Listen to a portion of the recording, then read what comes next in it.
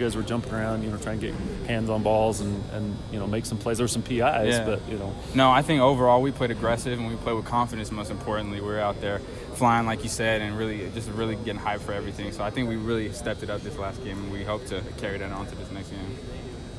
Some of the other guys talked about how physical you guys were on defense as well. Was that sort of a little bit more of the blueprint, I guess, in terms of physicality that you guys want to tackle? Yeah, in our corner group, every game we always try to go out to be the most physical group on the defense. And so really last game we were able to show what we were able to do in that regard. So, yeah, no, that's for sure one of our key things that we focus on.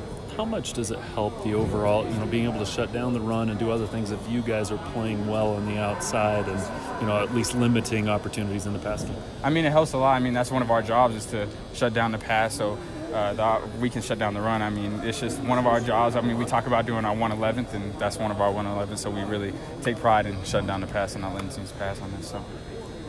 Considering the journey that's led you to this point, how do you feel like things have gone and now being able to get this experience like you were talking about earlier and be out there and doing what you're doing? I mean, it's been a long process for me individually. I mean, I've had to work so hard and just not things like I learned, things aren't given to you, obviously, and you just got to work hard. So I'm just enjoying the moment but not being satisfied with where I'm at and just want to get better each and every time I come out here to practice or to the games. I just want to get better and help my team out. So.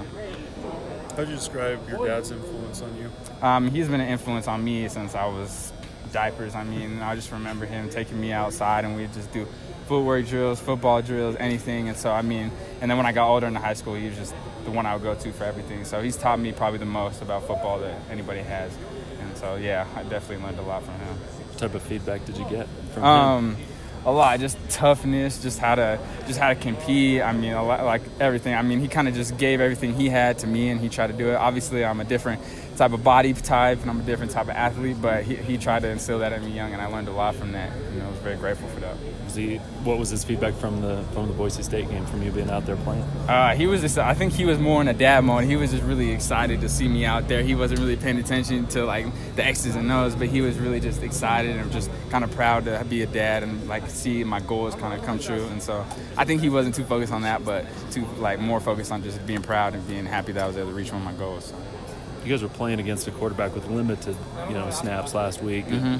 Good quarterback still, but I guess that was before the bye week. But this week you're going up against a guy who pretty experienced. What do you see from Jordan and the challenges that Utah State's offense presents? I mean, he's really technical, and he's probably one of the better quarterbacks we will have to face this year. And so we're just taking it as a challenge as our DB group to just really be on point with our technique and be able to, with our reads, and just it's going to be a good challenge. We're excited, we're fun, we're happy to be able to do it. So you expect him to go after you and see if you can hold up? Yeah, I mean, every game we expect to be challenged, and that's just part of being a DB. You're always going to be challenged every play. So we're expecting to be challenged, but we'll be ready. We'll be prepared for that. So be ready.